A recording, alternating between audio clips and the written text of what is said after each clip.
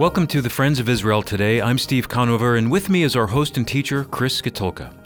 We believe God in His Word has revealed a unique plan for Israel and the Jewish people. It's at the very heart of our mission to communicate this truth, and that's why we want to offer to you a free one-year subscription to our award-winning magazine, Israel, My Glory. Yeah, Steve, I'm sure when it comes to Israel, a lot of our listeners may feel like these are deep theological issues that only their pastor or someone with a biblical degree can handle. And this is why Israel, My Glory is such a valuable tool for you. Our magazine will give biblical insight you need to know that will help you understand why Israel still matters. You can get your copy of Israel, My Glory at foiradio.org. That's FOI as in Friends of Israel Radio.org.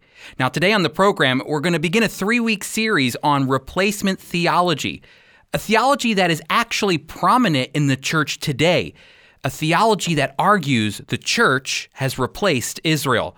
Dr. Mike Stallard, Director of International Ministries here at the Friends of Israel, will help us walk through the history of replacement theology, and then apples of gold.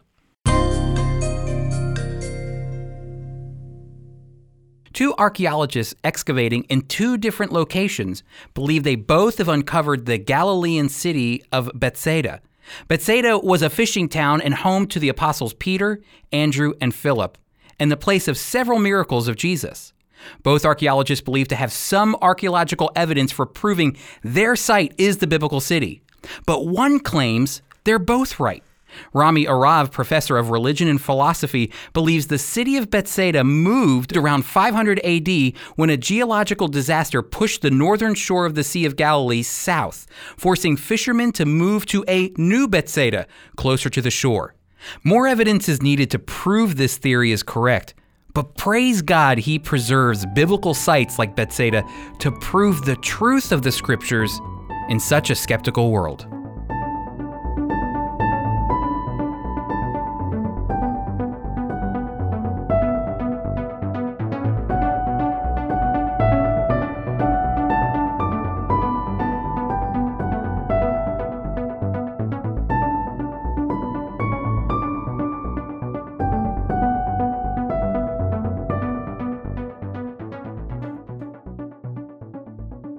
Have you ever wondered why when you listen to some pastors or Bible teachers, they never seem to preach or teach about a future for Israel? And then you turn the channel and all of a sudden you're listening to another pastor or another teacher, and all of a sudden they're teaching or preaching about God's plan for Israel and the Jewish people. Well, it's not always a black and white issue, but the truth is, the way pastors and teachers interpret the scriptures will determine whether or not Israel matters today and in the future.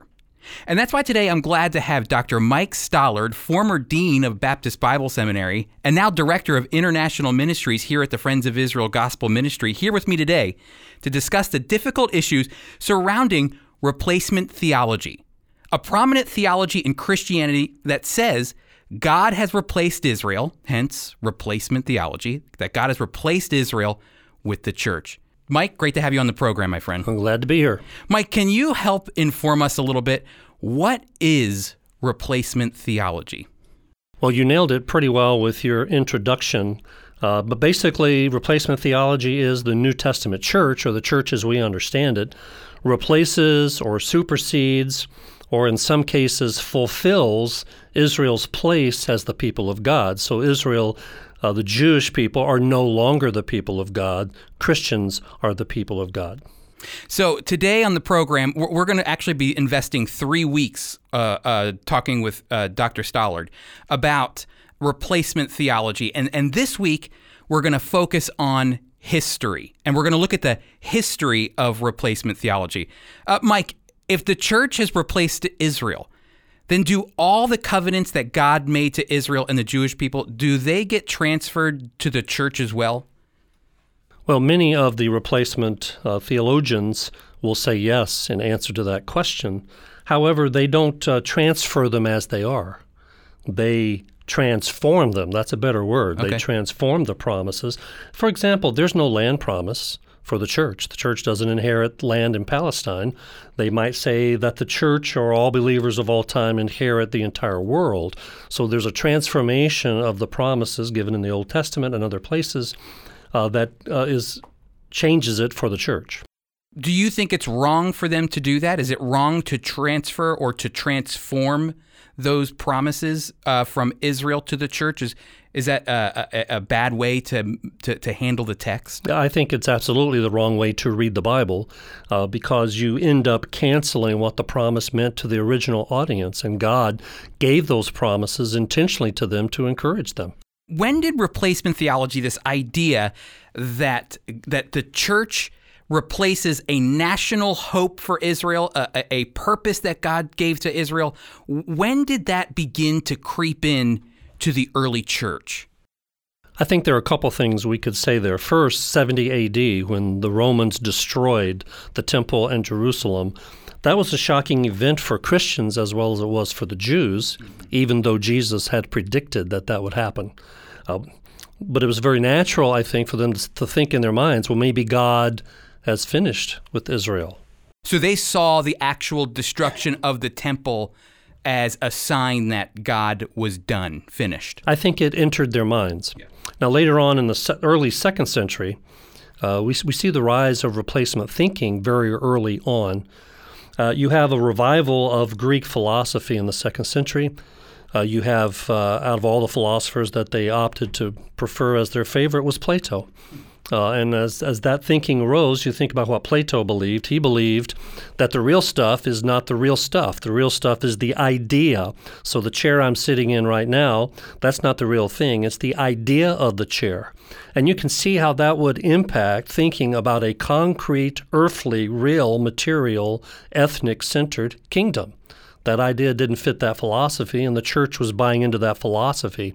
And so gradually by the wayside, a replacement of the promises to Israel were replaced by promises spiritually given to the church. And that was something I was going to ask too. Is, it would be one thing to look at the how replacement theology infused itself into the church, maybe 1,000 years ago or so, but it happened so closely to the resurrection of Christ. It happened so closely to when there was just a Jewish church. You were talking about 2nd century A.D.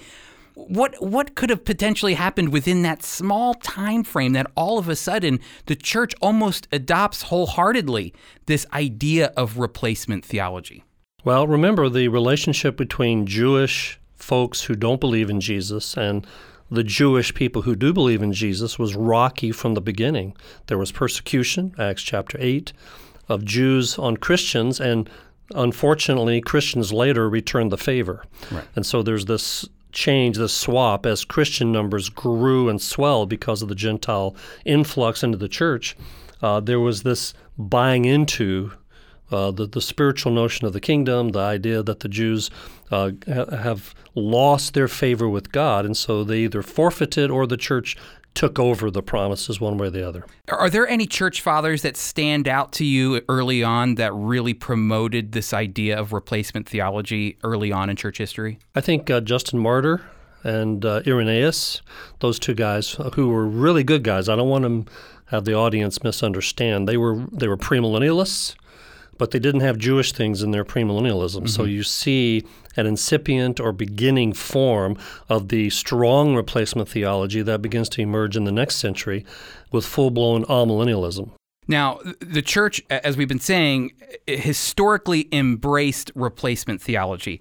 When did the church begin to value seeing that God has a plan and program for Israel that's unique from the church? And I'm not talking about the fact that their salvation is different.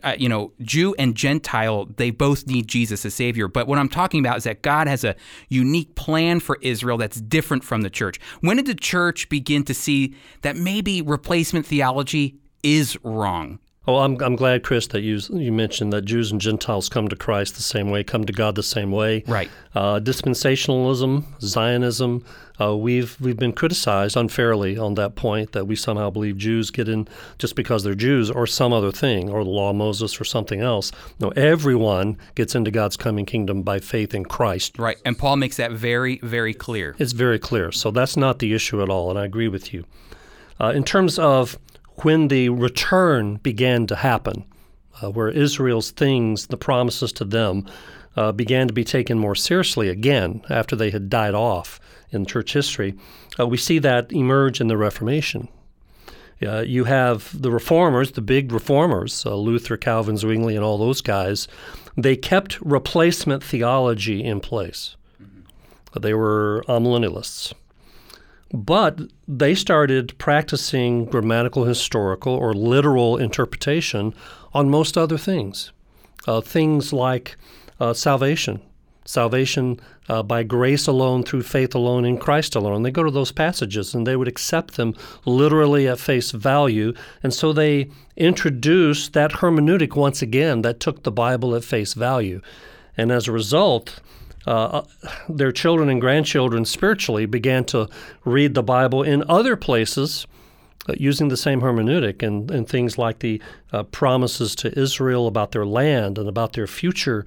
They began to take that at face value as well. And of course, that leads to a revival of the Jewish perspective of the Bible eventually. Now, that's important too, because that was when the Bible really kind of left the confines of the priest. The priest was the only one that had access to the Bible, and started to get disseminated to the people, and the people took that and began to read it for themselves, ultimately, as you said, leading to this idea that they were able to interpret the Bible literally and see a hope for Israel right from the Scriptures.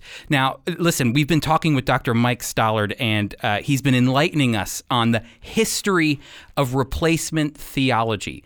I want you to be sure to join us next week, because we're going to come back again with Dr. Stallard, and we are going to talk about the hermeneutics, or a better word, the interpretation of replacement theology. Things that you need to be looking out for when you hear people speaking and teaching in the Bible, to be able to keep an eye on how people are interpreting the Scriptures, so you know whether or not they adopt the practice of replacement theology, or they see a hope and a future for Israel and the Jewish people.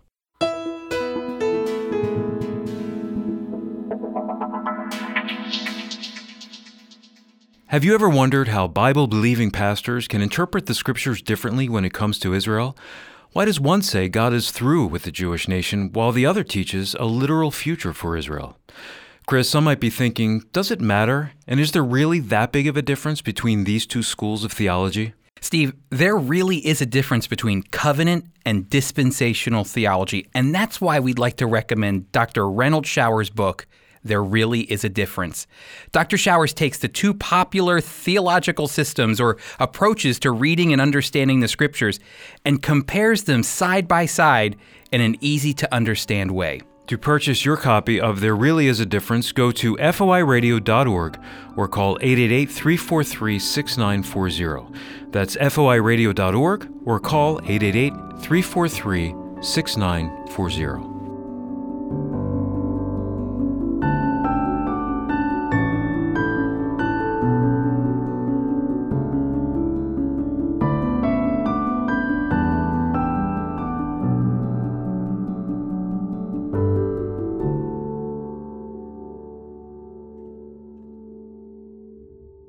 It was great to speak with Dr. Mike Stallard on the history of replacement theology. And you know, when you hear about it, it can be quite disheartening to think that within church history, this idea of replacement theology took root less than 100 years after the resurrection of Christ. Now, it's true replacement theology permeated the church for centuries, but there were moments in church history that kept alive the biblical hope of Israel's restoration. There are a handful of church fathers throughout that saw within the Scriptures a hope for the Jewish people returning to their ancient homeland. And from that divine act, God's redemptive plan would find its culmination. For instance, Justin Martyr, who lived from 100 to 165 AD. There is no doubt Justin Martyr was one of the church's earliest adopters of replacement theology, as Mike was talking about in the previous segment. But aspects of his view of the land of Israel were centered on what the Old Testament prophets promised.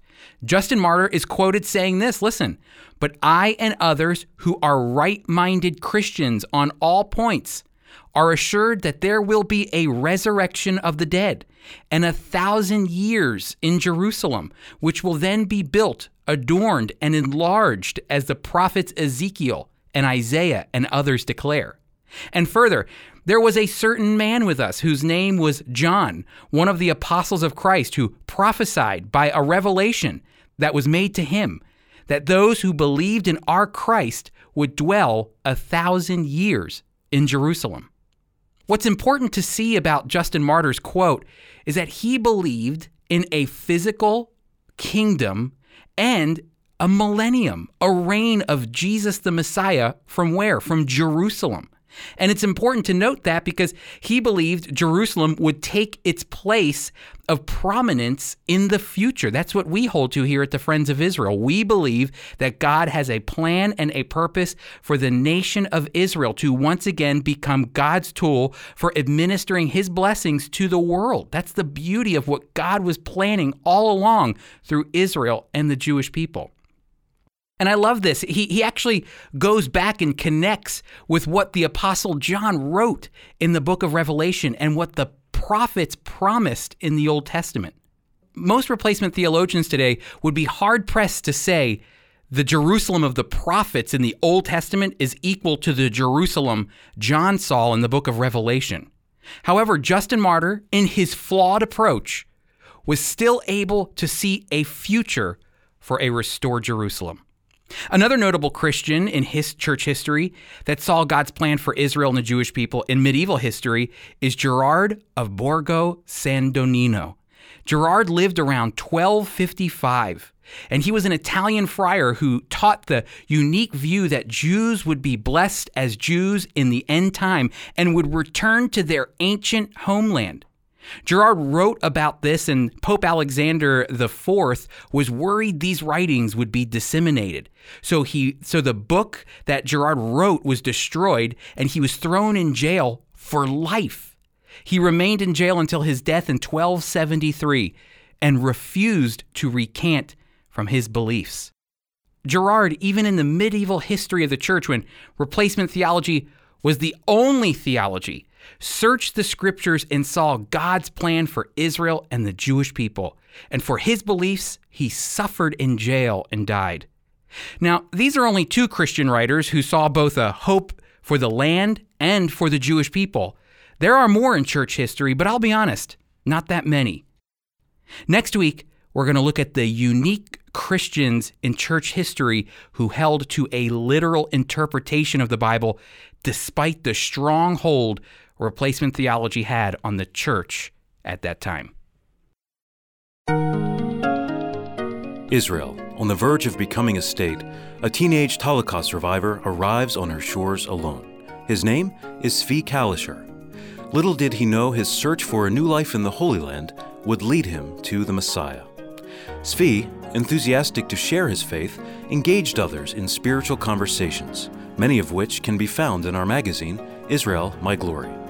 While Zvi is now in the presence of his Savior, his collected writings from well over 50 years of ministry continue to encourage believers worldwide. Now, Apples of Gold, a dramatic reading from the life of Zvi. Not long ago, one of our Jewish neighbors invited me to visit him at his home. I gladly accepted, since I had been waiting a long time for this invitation, so I could share with him about faith in Christ. He and his wife received me warmly, and my neighbor asked, "Do you know why I invited you?" I answered, "Because we're good neighbors and friends." "No," he said, "I invited you to listen to one of our great rabbis preach on television about Shabbat, which is the Sabbath. He even invited some of his Orthodox friends so he would not be alone when he needed to answer my question. The rabbi spoke about prayers, which books people must have, and which prayer God receives best. I listened for 2 hours. My neighbor and his friends thought they had put me in my place since I was silent. Finally, they began to ask me questions. "What do you have to say about all you have heard?" one asked. What I have to say is written in Ecclesiastes chapter 1, verse 2. "Vanity of vanities, all is vanity." "How can you say such a thing?" he asked with surprise. "He is a famous rabbi. And what you say is vanity. Of course you do not pray. You do not even have a prayer book." Did our great prophets pray using your prayer books, or did they pray from the depths of their heart? God heard their prayers. My faith is in the Lord, who hears us when we pray from our hearts. I do not trust in what men say about prayer, no matter how famous they are, I said. One replied, "You are telling us what you have learned from this Christian book, the New Testament, where it is written about this man Jesus."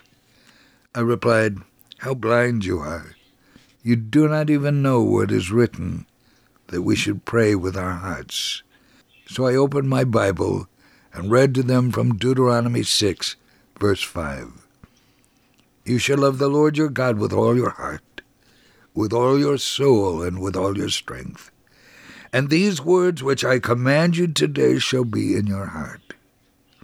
They looked at each other with great shame, but they did not give up trying to convince me I was wrong. One man replied, "But those who believe in this man Jesus have strayed from the Bible." I showed them my Bible, consisting of both testaments in Hebrew. They were extremely surprised that we who believe in Christ read the Bible. And after a few hours of discussion, several of the men wanted to know how I came to know the Lord. I told them it was because I read the Bible only, not a big stack of other books. They became angry and started shouting there was no way I could believe in Jesus by reading the Hebrew Scriptures. So I opened my Bible to Isaiah 53 and read it to them. They asked why I was reading from the New Testament. I showed them I was reading from one of Israel's major prophets. They looked at my Bible, and I began to read Isaiah 53 for themselves.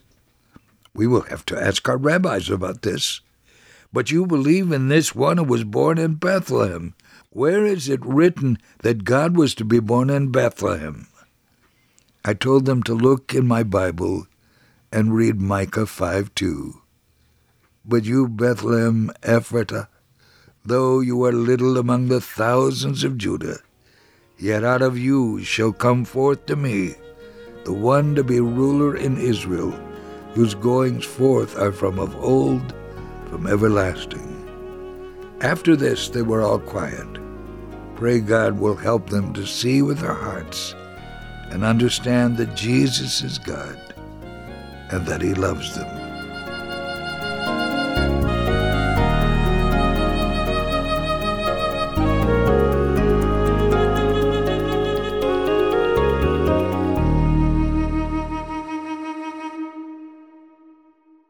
We'd like to thank Mike Stallard for being with us today. He'll be joining us again next week to continue our discussion on replacement theology. Because of people like you, the Friends of Israel Gospel Ministry has been sharing the love of the Messiah and supporting Israel and the Jewish people since 1938.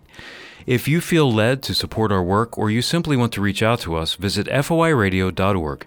That's foiradio.org. You can call our listener line at 888-343-6940. Again, that's 888-343-6940, or write to us at FOI Radio, P.O. Box 914, Belmar, New Jersey, 08099. I'll give that to you once more. FOI Radio, P.O. Box 914, Belmar, New Jersey, 08099. And please, let us know where you're listening when you call or write. Our host and teacher is Chris Katulka. Today's program was produced by Tom Gallione, co-written by Sarah Fern. Mike Kellogg read Apples of Gold, and our theme music was composed and performed by Jeremy Strong. I'm Steve Conover, executive producer. The Friends of Israel Today is a production of the Friends of Israel Gospel Ministry. We are a worldwide Christian ministry communicating biblical truth about Israel and the Messiah while fostering solidarity with the Jewish people.